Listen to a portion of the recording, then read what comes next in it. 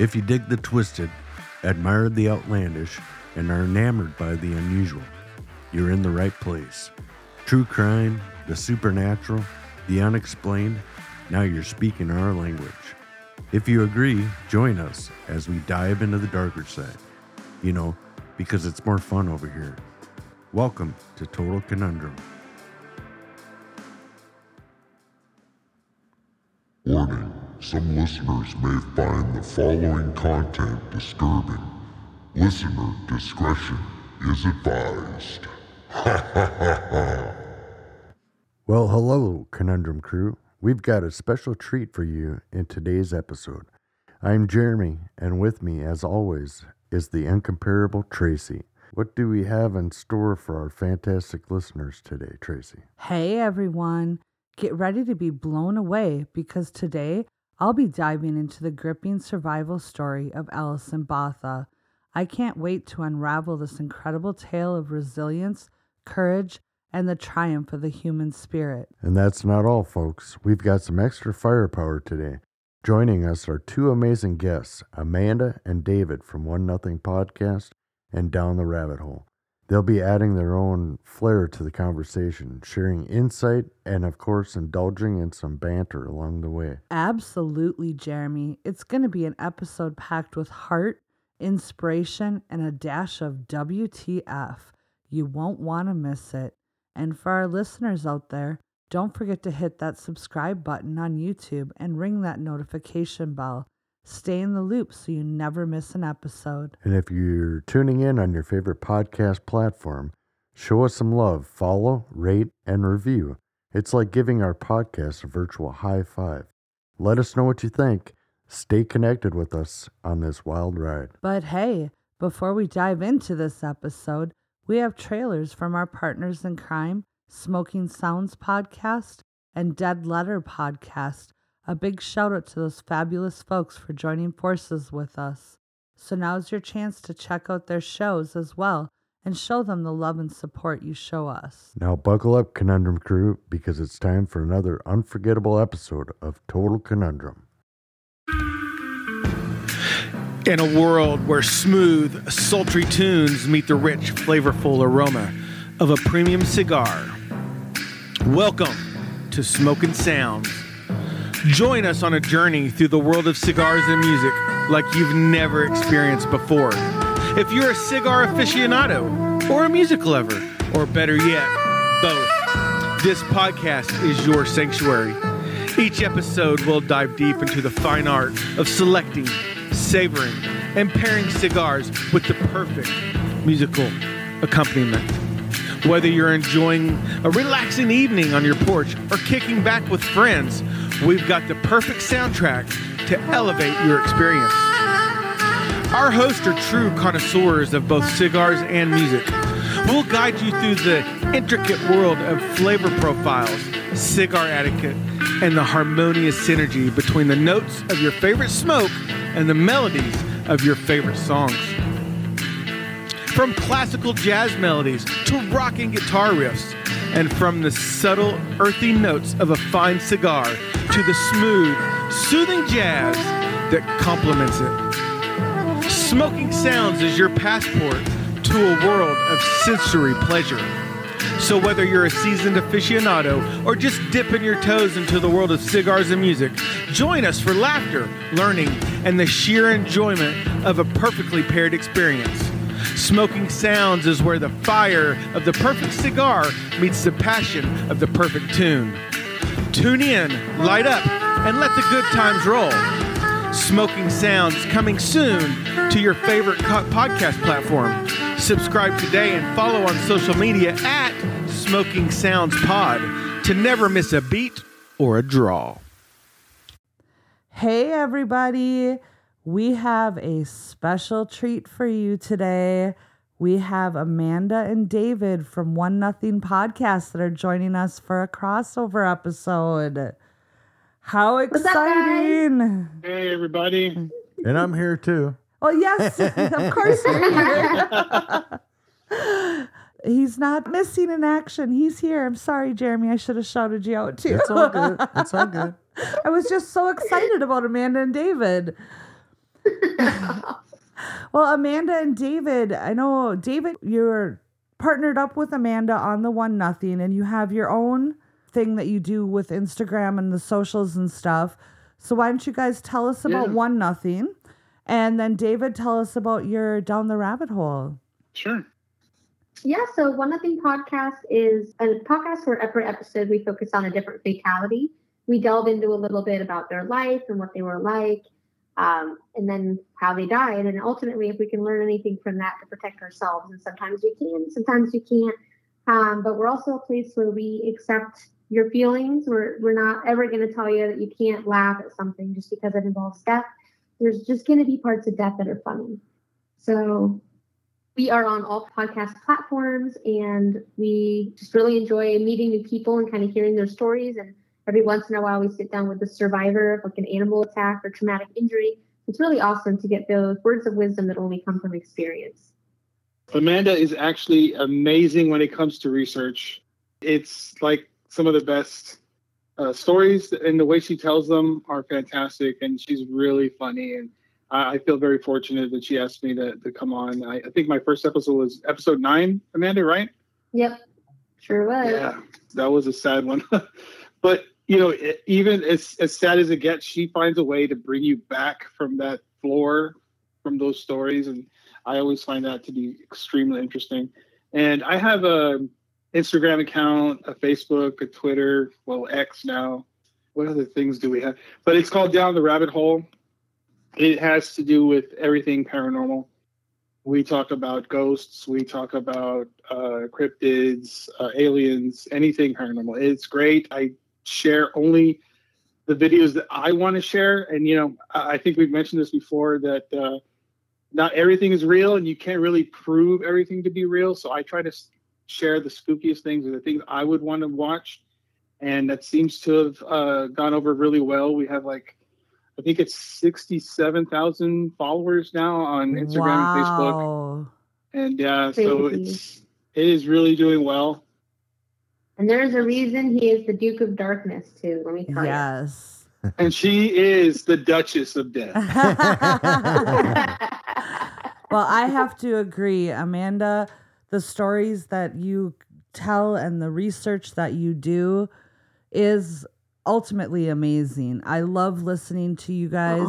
I love the banter between you two. You are like a match made in heaven for listeners. I mean, you meld together so well. And Dayvid, thank you so much. You're welcome.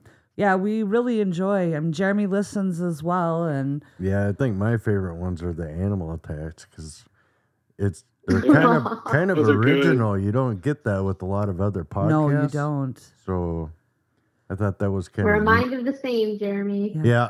Well, the one episode that you had with the guy who was attacked by a bear, I couldn't believe how nonchalant he was. It was just like, well, and then I heard a crunch, and I know. He was so good at telling his story and about everything, how it progressed on.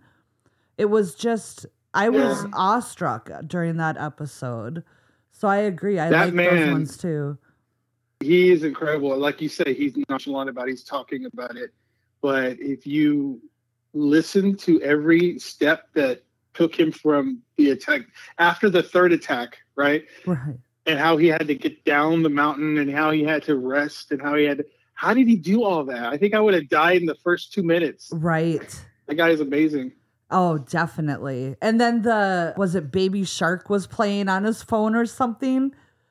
Yeah. That was amazing. Yes. That story just was incredible. It was one of those that you definitely, I think I actually sat in my car because I was like so close to the end. I needed to finish it. So I waited in my car for it to finish before I got out. Those are the best. That was me to your Backrooms episode. Yeah. Yes, that was a great one. Jeremy wants to live in the Backrooms. Yeah, I think if I had to listen to that song, though, I would have been praying for death. Yeah. Please take me now. Baby shark doo doo doo doo. No! Baby shark doo doo doo doo doo. Party fall. Yeah. And then it's just so amazing. Dayvid, with your videos, like we were talking about with the other episode that we just did for your guys' show, I like get so sucked into them, and then I'm like, wait, no, I gotta stop. Something's gonna jump out. You get that anxiety building up. But I have to tell you, I watched a video the other day. So you remember the Dobby type creature that was outside? Yes. Going in front of that car, and I was actually just saw a video the other day where the boy that lives there, they went and interviewed him with his mom, and they brought him out and had him try to recreate it because now they're claiming that it wasn't him. Well, check this out. You might be interested to find that on that video, I had a comment from early on Wednesday. She's another podcaster. Uh-huh. She lives very close to them, those people, right? They're friends. Oh, really? And she had it on good authority because the mother told her it was her son. Well, so solve that mystery. Solved it. Right. Completely. Yeah, I could totally see it because when they had him put boxers on his head and then try to recreate the movements, but of course he wasn't doing it like he was that night. Right. But that is the first time I saw that video. I think I actually saw it on, what is that, caught on camera or something? Paranormal Caught on Video. Yeah, I think that's where I saw it for the first time, and I was just like, no. It reminded me of, what is that creature that's basically like just legs? I can't remember what it's called now. Like a centipede? No, it's kind of like a cryptid now. Yes, I think I know what you're talking about. Northern Siren actually posted something about it the other day. I can't remember what it's called now. But it basically, they say it looks like kind of like a tooth. It's like a half a body with just legs or something. It's the tooth fairy. Well, yeah, I hope not. But they say it's kind of shaped like a tooth, because the tooth has like the legs, like a molar, but with not having the forelegs, just the two. It's two long legs and almost no torso at all and a head, and it's just walking, right? Yeah, something like that. There's a few different descriptions of it, but I can't for the life of me remember. Nightcrawler, I think it's called a nightcrawler, maybe? A Fresno nightcrawler. Yes. I think that's what you're talking about. Yeah. Yes. That thing creeps the hell out of me, too. We're going to have to do an episode on that. Definitely. That does not look human. It does not look human. It's so bizarre. I agree totally. Well, I have a curious question for you guys. So you guys now are doing 1-0 together. How did you meet? And how did you decide to collaborate on it? Well, we do 1-0 also with Rachel. I don't know if you've heard any of those episodes. Yes, but Rachel's amazing. Yes. She's freaking hilarious. Yeah. I love Rachel. I actually listened. So here's how it really happened. I'm going to tell you the truth. Okay. The way we met was I had this friend. Her name's Vicky, and she wanted me to listen to I think it was a live podcast. And it was called The Paranormal Project. Amanda was on it. And I was listening, and Amanda was telling a story of Stardust Ranch. I don't know if you guys know about Stardust Ranch, but I had a little knowledge on it. But she went so deep into the story. It was amazing. She went into the background of what happened. And so, after I listened to this, I was just like blown away by the research. So I went to look for her podcast. I listened to the first episode, and that was it. I was hooked. Nice. And I messaged her. Yeah, I was like a massive fan after those two things happened. And I messaged her and I said, listen, I just wanted to tell you, I think you are amazing. I think your podcast is amazing, blah, blah, blah. And we just hit off from there. We just were talking and, she would let me know what was going on. I was like an insider, I felt special. Special details. Yeah. No, we clicked super, super well. And then we just grew really close, as friends. We'd talk every day and just tell each other stuff. So we're I've never met him in person, but he's my best friend. Like Absolutely, literally. we're best friends. That's awesome. That is way cool. Yeah. I love that. I know. So it's been, if anything, the podcast has blessed my life with at least bringing people like that into my life, because otherwise I never would have met him. So That is, and What a you guys sweetheart have she is. such good chemistry with your banter. Dayvid, you guys had an issue with your Halloween episode, so we got to be blessed with hearing a Patreon episode on the regular feed, and Dayvid actually told a story, and you did a wonderful job with your story too. I'd never heard man, you thank you so much. Yeah, so good. it's Thanks. it was. I was so scared. I'm sure it's a big turnaround going from bantering to actually doing the research and telling the story, and I loved it. It was great. Yeah.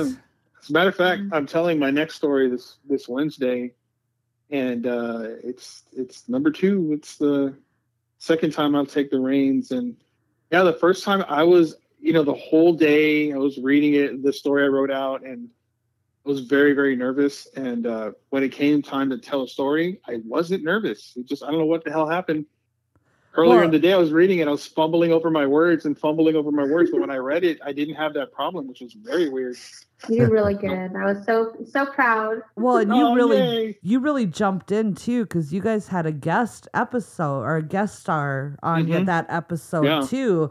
So it wasn't just the two of you. So you really got, you really were thrown in, and you did amazing. Thank you so much. Oh my gosh, I appreciate that so much. And then you did great. I was very happy. Yeah, I loved it. It was fun. So I'm going to ask you guys just a couple questions. We're going to go turkey themed here, Thanksgiving themed. What is your favorite Thanksgiving food? I think for me, so can it be a food with a topping, or can it just be whatever whatever you want? What's your favorite thing at Thanksgiving? Rules of the game. So I really I don't eat meat, so there's this thing by this company named Gardein, and it's like a holiday roll, and it's like, I don't know what they make it out of, probably tofu, but on the inside it's cranberries and wild rice and really, really good filling. And that with homemade cranberry sauce would probably be my favorite Thanksgiving food. That sounds delicious. That's like if I'm having the worst day of my life and I need to pick me up and I have one of those in the freezer, I make it. Like, it's just like the best thing ever. It sounds really good. It is really good. Very unique, they should pay me to vocalize about their product. They should. That you need to sponsor One Nothing Podcast. Right. Yeah, there you go. Gardein. You heard it first here. That's right. How about you, Dayvid? Well, I'm a cheeseburger type of guy. No, I'm just kidding. So is Jeremy.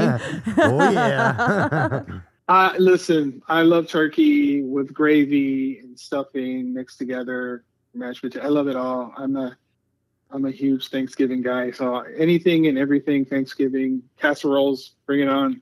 Amen, brother. Amen. That's right. Twice. I'll go twice. That's right. I said it. We weren't supposed to be hosting this year, and now we are. And when I asked Jeremy if he was okay with us hosting, he's like, "Yep, we need 6 turkeys, 4 hams." And I'm like, "Whoa, who's eating all this?" He's like, "Me." Rack of ribs. Leftovers. I like the way you're thinking. Yeah. Well, Jeremy, you're a brother of mine. My favorite is going to sound kind of weird. My grandma always makes the best coleslaw. Never had coleslaw like hers anywhere. And I love mixing her coleslaw with the mashed potatoes and gravy. That's like my favorite. Yeah, it's weird combination, but it's actually really good. It's a Minnesotan thing. We like to mix our foods. We do. We do mix our foods. What's interesting about the coleslaw? What's different? Well, for one, we were just talking. My grandma unfortunately just passed, and we were just talking about this. I'm sorry to hear about that. Thank you. But we were just talking about it after her funeral. Her funeral was yesterday, and we were all talking about her food because she made amazing food all the time. And the one thing that she does different is she doesn't use mayo; she uses Miracle Whip. Mm-hmm. And but then she also does the vinegar and the sugar and stuff like that. But hers is like never runny. It's just like the perfect creamy consistency. And it's like anytime like anybody comes to anything that they've had it, they've always like, make sure you bring home some coleslaw. And cheese ball. And cheese balls. She was infamous for her cheese balls. Every get together, we'd always have to have the cheese ball. And the past couple years, she hasn't been able to prepare things because she's had been dealing with dementia. And luckily, I got the recipe for the cheese ball, and that flame has been passed down to me. So now I'm the one that always has to bring the cheese ball. You're the cheese ball lady. And my kids, anytime my kids come over, they're always like, "Are you making a cheese ball?" So yeah, mine is the mashed potatoes and gravy with Grandma's coleslaw together. How about you, Jeremy? Oh, didn't I answer that already? Well, yeah, you kind of did, but six turkeys. I think it was 6 turkeys. Yes. For him. Yeah, anything meat. I mean, I could go with brisket. Oh, yeah, but I would say definitely turkey and mashed potatoes. yeah. That's Jeremy, my fave. He loves his turkey and turkey commercial after Thanksgiving. Okay, so going off of, again, the Thanksgiving, do either of you have a favorite Thanksgiving memory? Or a tradition, something that you do traditionally with your family or anything like that?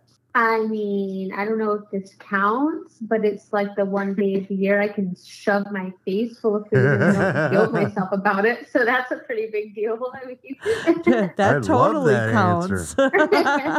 Wear your stretchy that's pants. My best tradition. Like, Yep. yeah, I look forward to it. Like I just pajama pants it is. I'm gonna eat until I burst and not feel bad about it. So. Yep. Then you pass out on the couch. Perfect. Yes. Oh, perfect. And wake up at 4 a.m. disoriented. How about you, David? I was trying to rack my brain. I think the one thing is, getting together with family. That's the one tradition that never fails. I will say this: I did have in my youth, the day before Thanksgiving, I had a severe argument with my father, and he threw me out. Oh no! So and I remember spending the night in someone's backyard of someone I knew that was not there. And it was cold. Yeah. That was an interesting Thanksgiving. Yeah. Oh boy. Memories. Wow. That's not good. Have you not much to be thankful for there?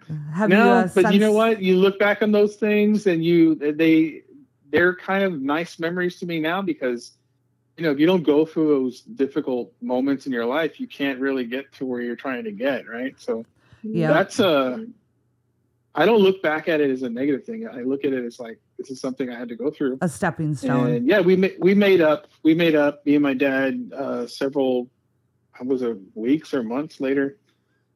And I ended up getting my own place and he helped me. So yeah, it worked out really well.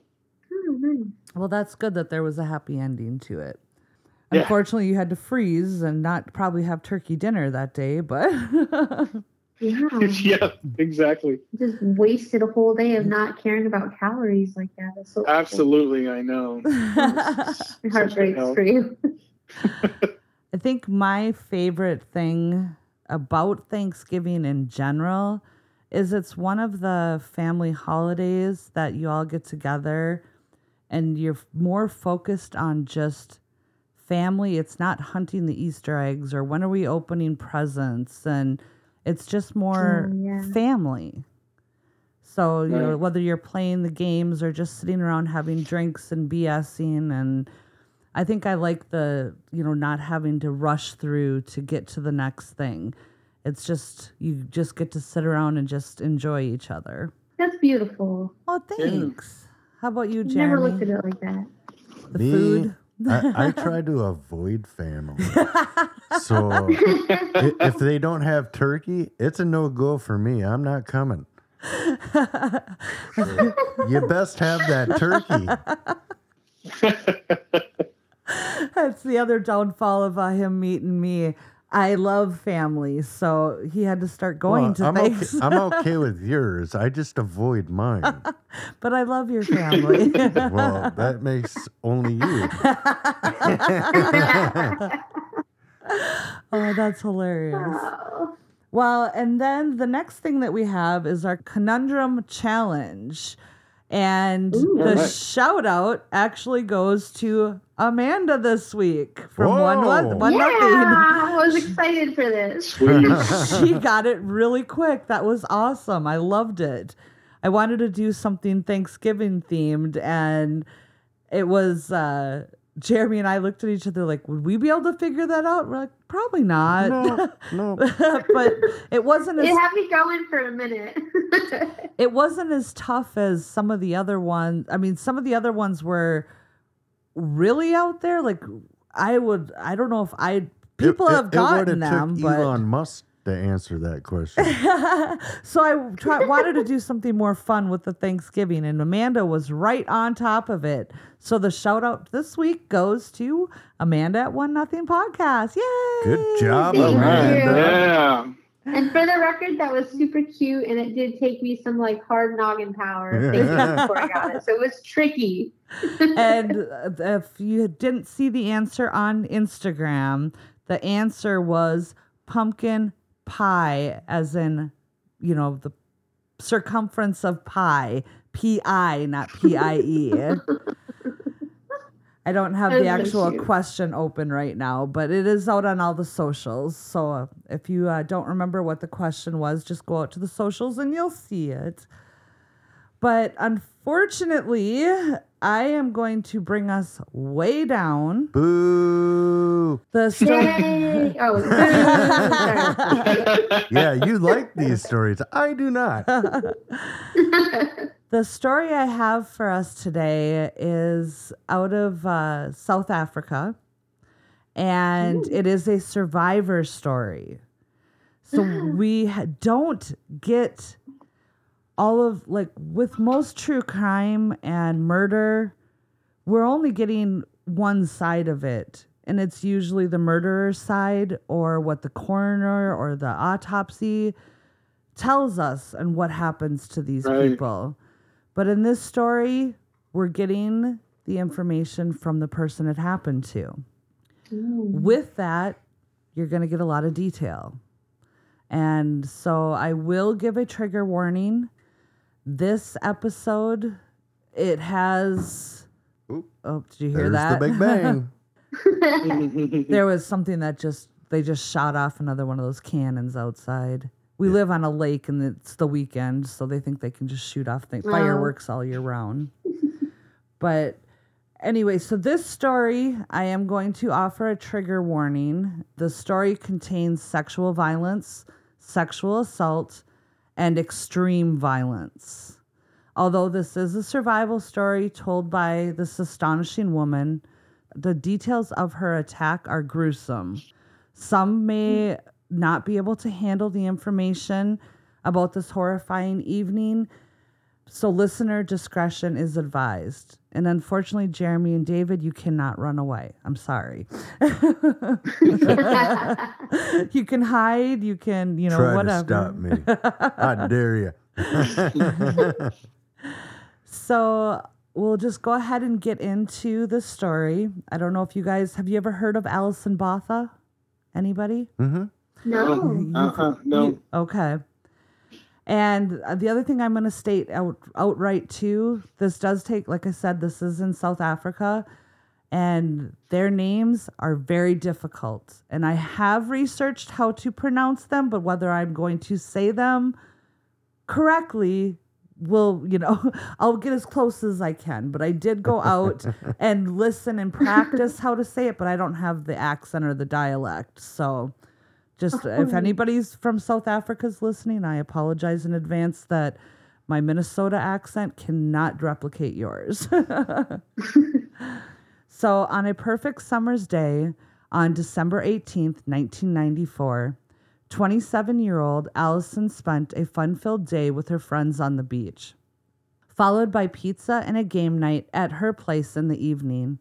Unfortunately, this perfect day of sand in her toes, sun-kissed cheeks, and fun-filled games would turn into the most significant, horrendous evening of her young life.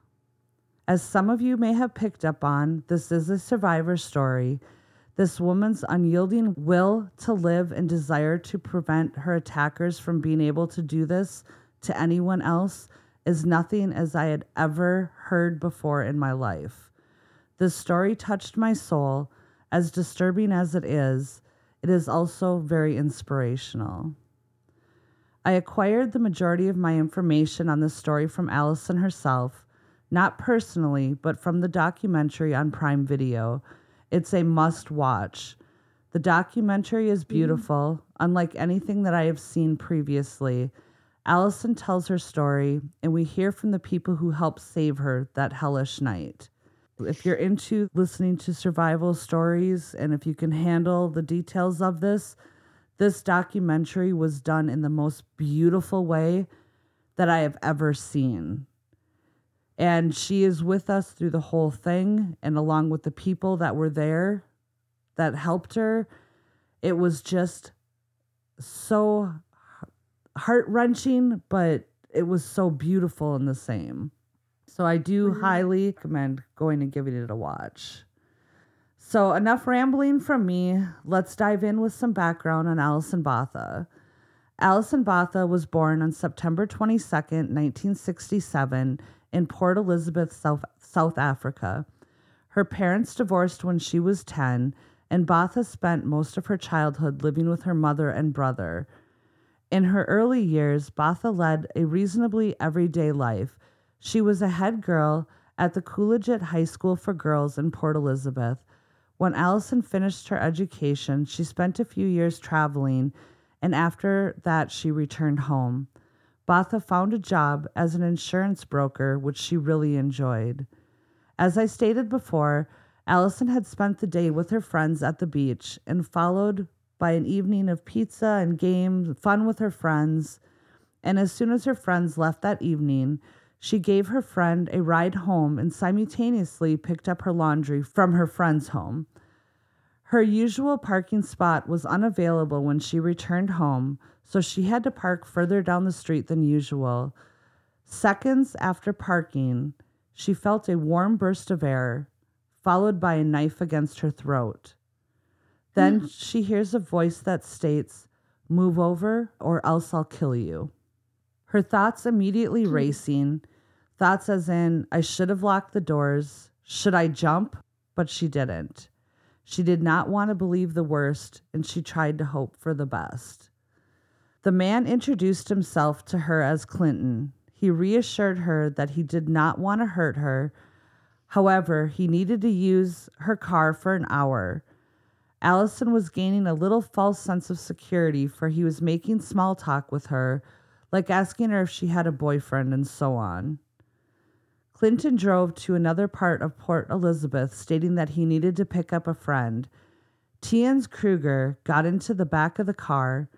Alison recalls looking at the rearview mirror, locking eye contact with Tians, and all she could see in his eyes was dead, cold evil. At this point, she realizes she won't be going home. The car was driving away from any civilization on the outskirts of Port Elizabeth, passing the last streetlight and driving into pure darkness. They continued to move to a secluded dark alcove and parked the car. The men asked her if she was going to fight. Alison thought that if she complied, her chance of survival would be more significant. She reassured them that she would not fight. So this point, we're going to go into a major trigger warning. So I'm going to be going into great detail about this case. But the one question I want to ask you guys... Yep, I'll leave. No, you can't leave. At the point of the car, what would you guys have done when he approached her at the car? I am doing everything to fight, and I'm absolutely not, because the second that they have you in the car, I just feel like they have control at that point with a weapon. Right. So I'm doing whatever I can to get away by any means possible. And if I die doing so, so be it. That was my Right. thought too. I would force them to kill me. Simple. Yeah. They said he's going to kill you. I don't think. Live, but I wouldn't. I don't think he's going to kill you. He wants to take you. He's not going to kill you. So if you try to run, you get away. I don't think he's going to do it. But do not go to the next spot with them. Do not get in the car. Right. Get away. Fight as hard as you can. And this, actually researching this case made me rethink certain things, because there's a lot of times that in between jobs, I'll like stop and have lunch somewhere, or I'll stop in a parking lot. And when you stop and you put your car in park nowadays, what happens? Right. Your doors unlock. Mm-hmm. When you put your car into drive, they lock. But when you put it into park... Does that happen? I feel like mine don't unlock unless I like go to open it. Oh, most vehicle, I guess our vehicle, if I put it in park, they unlock. Or maybe it's when I turn the key off, they unlock. I can't remember now, but they unlock by themselves. So I purposely, if I know I'm going to be like looking on my phone or doing anything like, that I'm not going to be paying attention to my surroundings, I automatically lock my doors again. And it's because of this story. And I never thought about it until I researched this story. So if you have a vehicle that unlocks when you're coming into a parking lot, or when you first get in, like if you're shopping at Walmart and you're throwing your stuff in your vehicle and then you get in, first thing you need to do, lock your damn doors. Protect yourself. Yeah. Yep. So, all right, let's get back to the story here. So Clinton then forced her to perform oral sex on him, followed by him performing oral sex on her. He proceeded to give her a hickey on her breast. He had the audacity of kissing her. And at that point, he then raped her. In the documentary, Alison recalls that while being raped, her body reacted by having an orgasm. Alison states, "My body responded, and although I know now that it's a protection mechanism, it was for me the ultimate betrayal." And I really wavered on putting this in the story because it's something that's really hard to hear. But the reason I just feel like it's important to include. I don't even know the rest of the story yet, but I feel like it's so important to acknowledge that can happen physically when your mind isn't there. It's just a physical response. And I'm glad that you brought that up because I think it's important to know that. Yes, and that is it's a bodily reaction. Sure. It is, and that is why I wanted to include this, because after looking into this a little bit more, I found out that the stats on people realizing that, or reporting this or realizing, is very low. So I wanted to bring awareness to this topic. So again, it's an uncomfortable topic, but I really wanted to, I'm sure there's people out there listening that don't realize. So I'm going to go into a little bit of what I researched on this. So having an orgasm during a sexual assault is something that no person should ever feel shame for.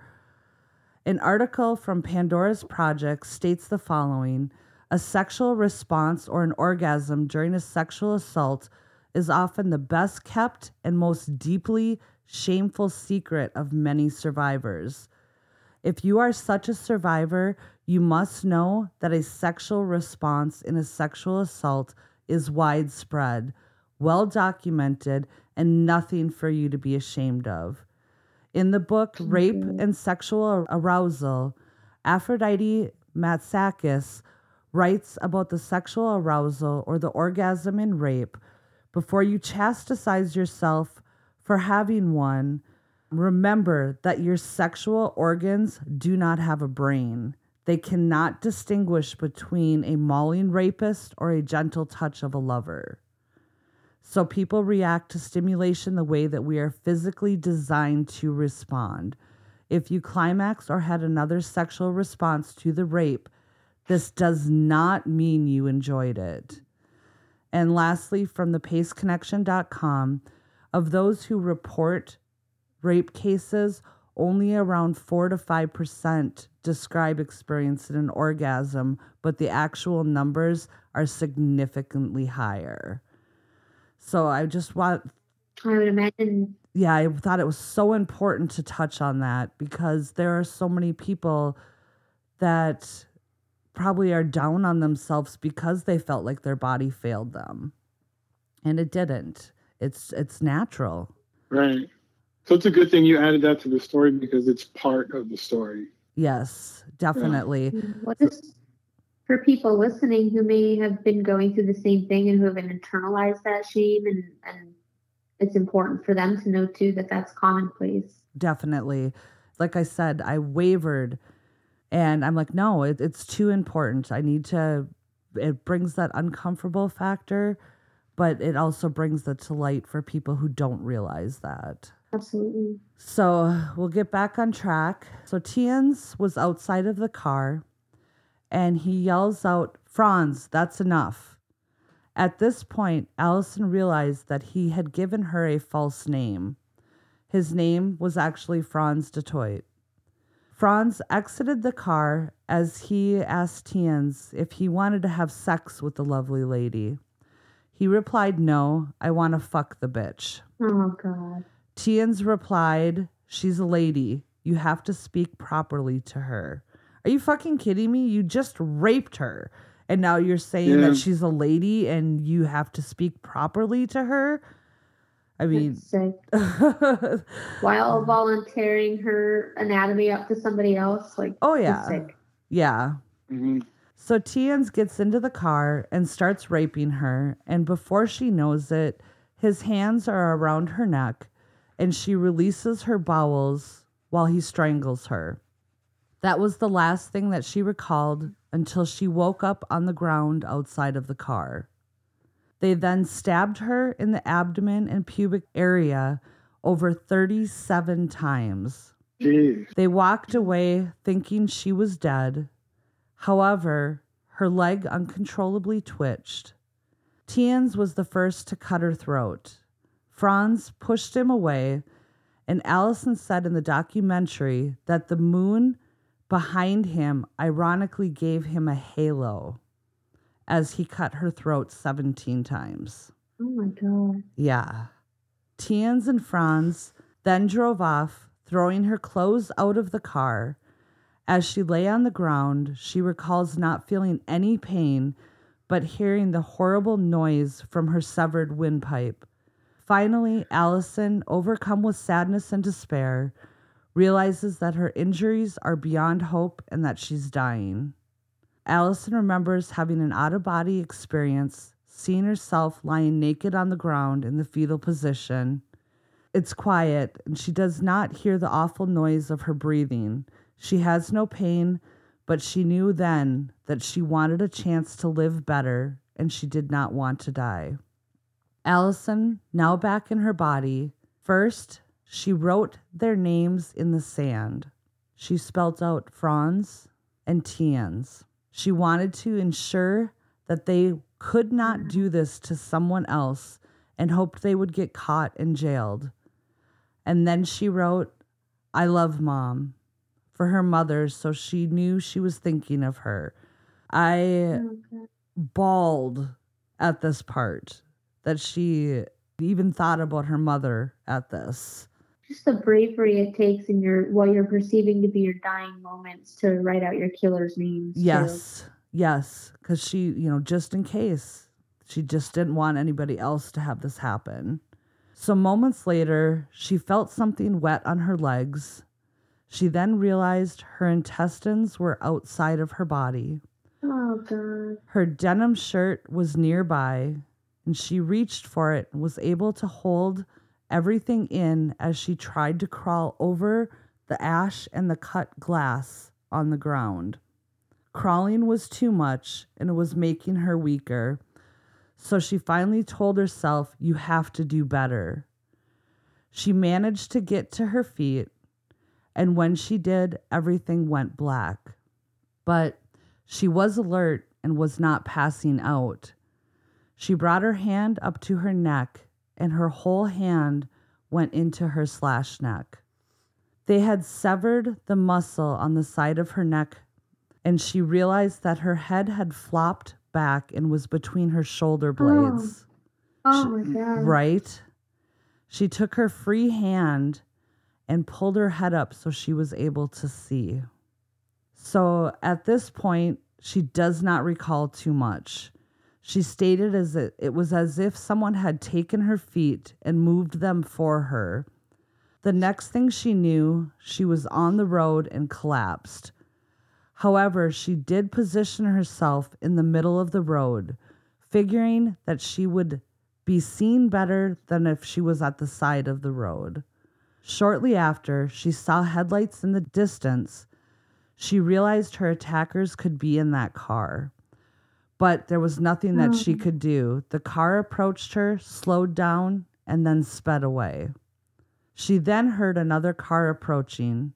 20-year-old veterinary student Tian Eller was in this car with some of his friends. They were vacationing in Port Elizabeth while on a break from school. Tian ran to the side and reassured her that she would be okay, and he assessed her injuries. He took his shirt off to cover her and to keep her warm. He was trying to keep her calm, and he also rearranged her and did what he could with her injuries to keep her alive.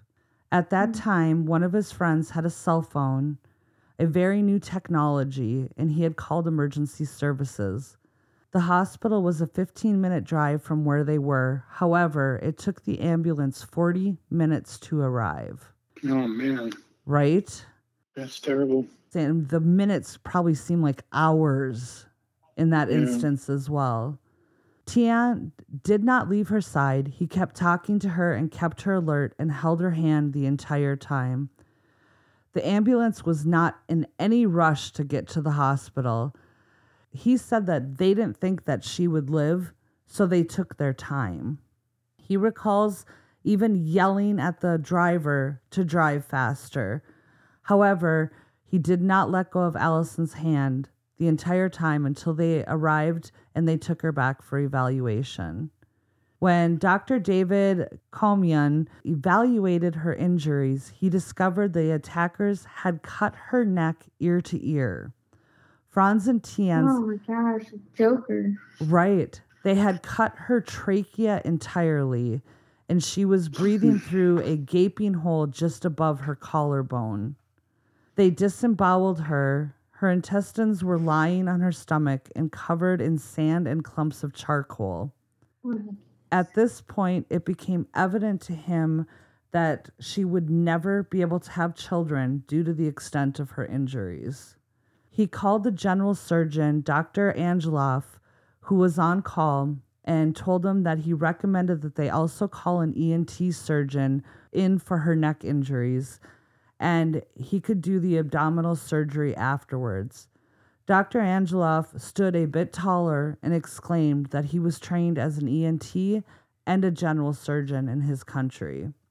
So that was a big blessing right there, that he was trained and he could do both surgeries and not have to bring in another surgeon. Alison had to sign a consent form before going into surgery, which I think is absolutely asinine. I mean, when you have injuries to that extent, you should not have to physically sign a consent form. I'm sorry. No. Yeah, you're right. It should be just a no and you consent. How did she sign it? She did. Dr. Angeloff recalls how she signed it with a steady hand, and when asked, she wrote her mother's phone number down, and he was astounded by her strength. Wow. Yeah, this woman is incredible. Her will to live is like no other. I completely applaud her. Most people would have given up with all the different things and the parts of getting to that road. I don't know if I could have done it. So Dr. Angeloff... That's just more strength than I think I could ever muster. Oh, definitely. I mean, I have a strong will to live, but this woman, she had a lot of injuries, a lot. I mean, her head went between her shoulder blades. That's so creepy. Yes. So Dr. Angeloff cleaned her entire intestines, passing each loop through his fingers, cleaning everything off and even taking a scrub brush to some areas. He wanted to make sure everything was extremely clean and thorough. She was very blessed because no stab wounds hit any of her arteries or significant organs by some miracle. Wow. They stabbed her like 30-something times, didn't they? Yeah. And that was just in her stomach or abdomen and pubic area. And then there was 17 at the neck. Yeah. So the morning after surgery, the police constables brought a folder of pictures to Alison's room. And as they flipped through the photos one by one, they came to an image of Franz. Alison pointed to him and wrote Franz on a piece of paper. They turned over a few more photographs, and then she identified Tien's. And then she wrote his name, Tien's, on a piece of paper. The police constables were satisfied at that point and left. Later that afternoon, they returned and stated that the chief prosecutors indicated that the case would be far stronger if Alison would be able to verbalize the name of the two suspects. Doctors were horrified at the notion of removing the tube that could possibly disrupt the suture line in her trachea and undo the work that they had just done the night before. Dr. Kamian went into Alison and explained to her, and she wrote on the piece of paper, "Take it out." In a world where the ordinary meets the extraordinary, prepares a journey beyond the veil of reality to uncover secrets that defy explanation. Welcome to a Dead Letter podcast, where we delve into the mysterious and unexplained phenomena that have fascinated humans for centuries. In each episode, we will explore some of the most intriguing and spine-tingling aspects of the paranormal world. But beware, for the line between reality and the supernatural is thinner than you think. Will you dare to listen? He removed the tube. Holy shit. Right? Her first words were, "That's wonderful." I'm assuming because she could actually be able to verbalize. She then said, "My attackers were Franz and Tien's." The next day, she was discharged from ICU to the general surgery unit. This woman is amazing. After she was discharged from the hospital, Alison still had to go back to see Dr. Angeloff daily to get treatment for her injuries, particularly her abdominal area. Dr. Angeloff had to scrape it until it bled, and this procedure would cause the regeneration of new cell growth. She did have to have plastic surgery at a later time. Her recovery was excruciating, and she still has ongoing medical issues to this day. Franz and Tien's raped 2 other women shortly before Alison. They threatened the women, stating that they would kill them if they went to the police. One of the victims was also 3 months pregnant at the time. They were released on bond the Monday before attacking Alison. So just the Monday before, they released these sons of bitches, and they were able to attack her. Franz was brought to the police station by the police. He was read his rights, and Officer Humpel told Franz that he was under arrest for the attempted murder of Alison Botha. Franz asked him why only attempted murder, and Humpel said because Alison is still alive.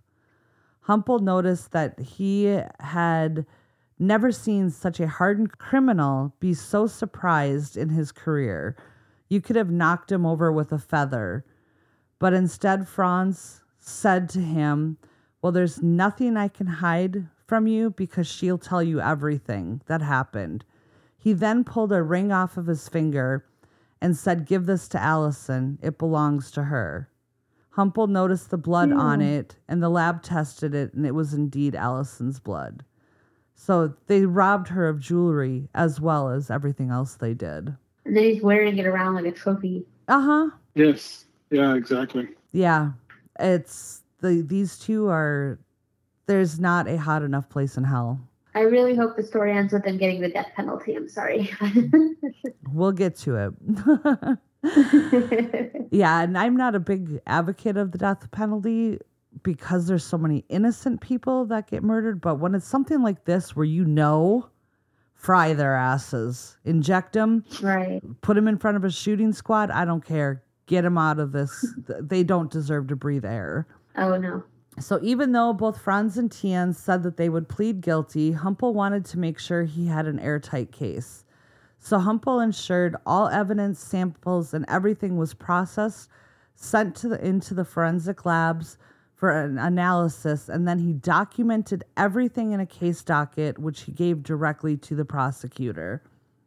For months, Alison had to continue to go to the police station and have pubic hair removed, photographs of her injuries and recovery. Everything needed to be documented by the police. So this woman, again, had to feel violated because she had to continue to go to the police station to have this documentation done. But she did it because she knew she had to keep moving on, keep moving forward. She had to continue to go, for she knew it was going to help the case. So in South Africa, to identify a suspect in a lineup, get ready, you guys, this is just going to blow your minds. The victim would have to walk behind the suspects in a lineup and then place their hand on the shoulder of the suspect. Wow. What? Yeah. They would then have to stand there long enough to take a picture to prove whom they had selected. Can you believe that? You That can't even seems see their unnecessary. face. How Yeah. are you supposed to identify by the back of their head? Well, they walk in front of them first Oh, I see. and then walk behind and then put their hand on their shoulder to identify Yeah, them. Yeah. I So, don't like that. You're like re-traumatizing them by making them touch their attacker. I don't Yes, like that. exactly. yes. So Makes no sense. my hero, Officer Humpel, did not want to put Alison through this. So he decided to try a new thing using a one-way glass. So they didn't have that technology or didn't use that process in South Africa at this time. So Alison was the first person to use this process, which is now the norm in South Africa. Thank God. Because traumatizing victims like that, again, is uncalled for. But I bet she would have done it. Oh, I'm sure She she would have would done have. it without a second Oh, thought. for sure. Oh, definitely. So Humpel had to escort these pieces of shit to court every day. He said that he wouldn't handcuff them. He told them, "Make my day and run. I want you to run." Yeah, I like that love cop. this guy. He also said, "I would have, without even batting an eyelid, I would have shot them. He is truly my hero." Good for him, dude. So in a lot of cases, it's the cops that don't do what was supposed to be done or something. Somebody dropped the ball or whatever. But this guy made sure that everything, all the T's were crossed, the I's were dotted. He made sure everything was done. And he wanted them to run. I want them to run. I wish they would have ran. But Yeah. I think Take death yourselves is too good for these scumbags. mhm. Way too good. They need to suffer. And what better place to suffer than on Earth? Yes. So Judge Chris... And I mean suffer. Suffer. I want them to suffer bad. Judge Chris Jansen was so appalled by Franz and Tien's that he ensured the following information would be entered into their permanent records. He wrote a statement in their permanent records so it would follow them everywhere, and everyone that sees the paper would see his message. The judge regarded them as a threat to society and never wanted the Ripper Rapers to be freed from prison. The judge said that he had never done this before and has not done it since that. South Africa no longer has the death penalty at this point because it was considered unconstitutional. But the judge said if it had been an option, he would have seriously considered it for them. The Ripper Rapists received life in prison. The court gave Franz the sentence of 3 life terms with no parole. And Tien's received 1 life term and 25 years with no parole in prison. After the court case, Alison struggled emotionally and physically. She moved back in with her mother. She still had wounds that needed to be cleaned and dressed, and she had to bathe with sponge baths. Her mother helped her with all of that. After her injuries healed, she took an actual bath, and it was the first time that she looked in the mirror at all of her wounds. After that, she slipped into a depression. She didn't care if she went to work. She didn't care if she called in sick. She didn't care if she ate. She didn't care if she bathed. She just kept blaming them for how she felt. Then one day, she had a moment of remembering when she chose to live and not to die. She decided to live that day, and she had to choose to live again.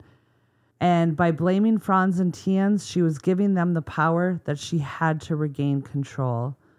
So finally, in the depths of her depression, she received an invitation from the Rotary Club inviting her to come and share her experiences with them. Giving speeches was her biggest fear in school, let alone standing up in front of people trying to live up to their expectations of being a heroine. Alison stated in the documentary, "But of course, me being me, flippin' hell, I pulled up my bootstraps and I went." This woman, I love her. Oh my gosh, she's so great. She is. But of course, after that, she felt better and continued to give public speeches about her experiences. She had appearances worldwide, and she loved every minute of it. Alison is now facing a new horror in her life. In 2015, she read in the newspaper that her attackers may be eligible for parole due to a new law. Ew. Alison admitted that she was petrified that her attackers, Franz and Tians, may be released despite the note the judge put in their file, so she started a petition to try to stop them from being paroled. I mean, what kind of laws do you have in South Africa that you would feel that it is okay for these men to be paroled? This is so disgusting. This poor woman is just being so strong and doing her diligence to make sure it doesn't happen to anyone, and then she gets the news. Once she finally thinks everything's sorted, she gets the news that they're about to be released. That's so sick. It is. It definitely is. And Alison also received an email from a mother in America asking Alison for help. Her daughter was Franz's fiance, and unfortunately her daughter has a relationship with him while he's in prison. And in this email, she asks Alison to help her get him released so they can have a relationship outside of prison. Can you believe the audacity of this woman? That's insane. That's insane. I have no words. She needs to be committed or put in prison herself. Or slapped. Or something. Give her my resting bitch face. Take a bear after that. Yes, definitely. So while in prison, Franz had full access to Facebook and had an entire social life in warped sex rooms. Alison informed the authorities via email of him having this access and asked them to please not disclose that it was her that told them. However, she later discovered that her email was printed and given to him directly. Wow. Right? Whoa. Jeez, man. She just can't catch a break anywhere. So Franz requested an interview with the filmmaker of the documentary when he discovered they were making it. In return, his demands were as follows. 1, a letter of forgiveness from Alison signed. 2, he wanted profit shares from Alison's book sales and motivational speaking backdated, as Franz believes that what he did to Alison is the only reason for her quote-unquote success story. The filmmakers denied his request. I'm like, Thankfully. Who does this guy think he is?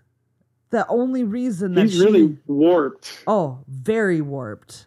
And that just speaks about our prison system, because this guy is obviously not reformed in any way and has learned nothing from his time there. No. Absolutely. So Alison's miracles did not stop. She married Teeny Botha in February 1997. And you guys, she miraculously had 2 boys naturally without issue. Wow. Great. Yes. Congratulations to her. That's amazing. And remember Tian, the man that held her hand and helped her while they were waiting for the paramedics, he decided to take a different path after the experience that day. He went to medical school and he became a doctor and also assisted in delivering her second child. No Wonderful. way. So this is where my story originally ended. But you guys, there's another twist. Oh, no. I wrote this story probably about 6 months ago, and I went out to see if there was any updates.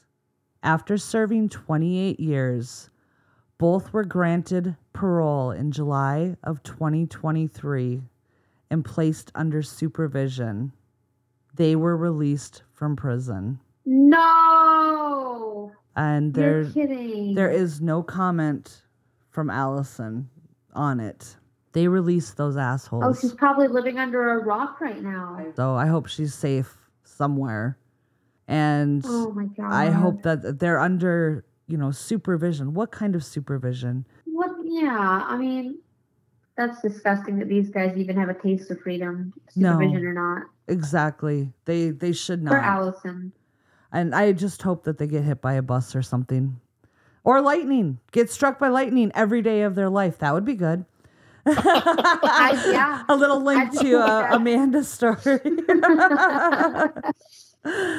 So I'd be totally down with that. Yes. Hair and eyebrows on fire. Yes. Every time it grows back, it goes on fire again. That's right. So I saved this story for Amanda because I know she goes on the darker side, and I knew she'd be able to handle this. My apologies to Jeremy and Dayvid for going so deep and so dark. But it was, like I said, it was a true survival. She is an amazing woman, and she did good and is doing good with her life. She did have the blessing of having 2 children, which amazing when I heard that. She's an inspiration. She for is a true inspiration. Those boys of hers are going to grow up to be the strongest and most stable men anyone's ever known. That is very true. And I had to share this story because it's one that not a lot of people hear of. It's from a different country. And we, like I said, we don't get the other side a lot of times. And what she did to survive was miraculous. Nothing short of a miracle. Right, definitely. And not hitting any arteries, no major organs. The other thing that they covered in the documentary as well is in the car when she was being choked. Remember, she said she released her bowels? Because of that, she didn't have any infection. Because her bowel tract was empty. So when they disemboweled her, it was empty. So there was no contamination. That's so tiny favors, right? Yes. Yeah. And who knows if she hadn't, if they would have thrown her out of the car or not. Right. And if they hadn't thrown her clothes out of the car, she would have had nothing to wrap and hold herself together to get to the road. So there was little miracles that happened that night. So that helped aid in her survival. But these 2, I'm going to put out Google alerts, and I want to know that they had a horrible death. I'm sorry. I don't wish that normally, but these 2 do not deserve to breathe the air that she's breathing. It's just so beyond sick, and they're going to, there's no way that they're reformed, so they're going to eventually at some point be without supervision, and they're going to be able to inflict pain on some other poor person, I'm sure. Right. Yeah, it's, very... The system is messed up. It was a very roller coaster story, that's for sure. Mm-hmm. But that was a I'm glad you magnificent told story, yes. And you told it beautifully. Thank you. Thank you so much, Traci. That was amazing. I hadn't heard of that one before. I was glad I was able to make it through without crying because it's that heart-wrenching. It's a Yeah, it was a rough one, man. I was like holding it back here because that's some tough stuff right there. It is very tough. But luckily, Amanda tells very strong, scary stories. She does. All the time. And so I'm gaining an immunity to this stuff. I remember your closer and closer to emotionally dead. And Jeremy's sitting over there just speechless because he hates when I do these deep, dark. Every time. Well, I'm going to bring it up a little bit and bringing up one of my favorite controversial topics that I have with Jeremy. And we're going to start it off is, do you guys think that a hot dog is a sandwich? We're doing this again. Uh-huh. We're going to do this again. No. Hot dog's a hot dog. Hot dog's a hot sandwich, dog. it's a hot Thank dog, you. right? Okay. Thank you. Yeah. How about you, Amanda? Is a hot I'm dog a sorry. sandwich or just a hot dog? So I have a feeling now that you are pro sandwich, and I'm so sorry. But before this, I'd never heard of this question. But now I'm very passionate about there is no way it's a sandwich. I'm so sorry. Yeah. It's unanimous. No, I believe it is a hot dog as well. But where I want to All go right. with this is, let's say you are out of bread, but you're hankering for a sandwich and you have hot dog buns. Will you make a sandwich with those hot dog buns that you have in your cupboard? Nope. Oh, yeah, because it becomes a hoagie. Right? Nope. Ah. If you have If there's no other bread, if there's no other what else you bread, got to do, right? how about if Just eat you the meat by itself. Starve. if you have a And shame hamburger, would be done so. if you have a hamburger and you have no buns, would you eat it cut up on a hot dog bun or put like 2 slices of just regular bread and eat your hamburger that way? Nope. I guess I would like cut it in half so that I could put each little half into the hot dog and be even hamburger in the bun. Jeremy gets That's so mad at me because I will improvise if we don't have one or the other. Or like if I know we don't have any hot dogs in the fridge and we have leftover hot dog buns, I'll put them in the toaster and I'll make toast with it. And he looks at me like I'm crazy. That's just the wrong proportion of bread to Yeah. a sandwich. It's not right. It's not That's right. why, a hot dog shape that fits the hot dog bun. But if you put meat in there, I mean, I get it. It could be a hoagie. Yeah, I could see that. But the bread to meat ratio is wrong. It's off. It It's is not right. wrong and it's Doesn't off. work. Yeah. But I grew up not being wasteful. If you have extra buns or hot dog, hamburger, whatever, utilize them for other things. He just looks at me like one time we had extra hamburger buns, and I made them into garlic bread. Oh, I do that all the time. He looks at me funny when I do things like that. Oh, no. It's delicious. It all goes to the same place, Jeremy. Yeah. I've been listening to the gums. Yeah, I'm a bit picky. What can I say? So we always joke around about that. So I had to bring that in to see. I wanted other opinions if anybody else would do the things that I do, that he looks at me like I'm insane. No, I'm 100%. I'm on your team of don't let it go to waste. So if I have a burger and I don't have a bun and I have a piece of lettuce, guess what? I now have a bun. I'm taking advantage of any ingredients that I have. That is right. Use what you have. Well, I can't thank you guys enough for coming on and doing this episode with us. And I know, like I said, it was dark and I apologize, but I figured it was the right podcast for for the crossover for this You said story. me hit the nail on the head. But why don't you guys go ahead and shout yourselves out again? Tell us where we can find you. Yeah, so we're One Nothing Podcast. It's spelled WON. I know that trips people up sometimes. We are on Instagram, TikTok, Facebook, YouTube, Twitter. You can email us at onenothingpodcast@gmail.com. And we are on all podcast platforms. We also have a Patreon right now. We're doing bonus weekly episodes and a bunch of other fun stuff. And that is at One Nothing Podcast as well. And Dayvid, where can we find you? You can find me on Instagram, Facebook, X. I know I'm missing one of them, but it's Down the Rabbit Hole. And I do have subscriptions on Instagram, so feel free to join, guys. I have extra content that goes only to subscribers. We have merch available at www.deeperdown.store. Also on Etsy. You can find us on Etsy at Deeper Down. It's etsy.com/shop/deeperdown.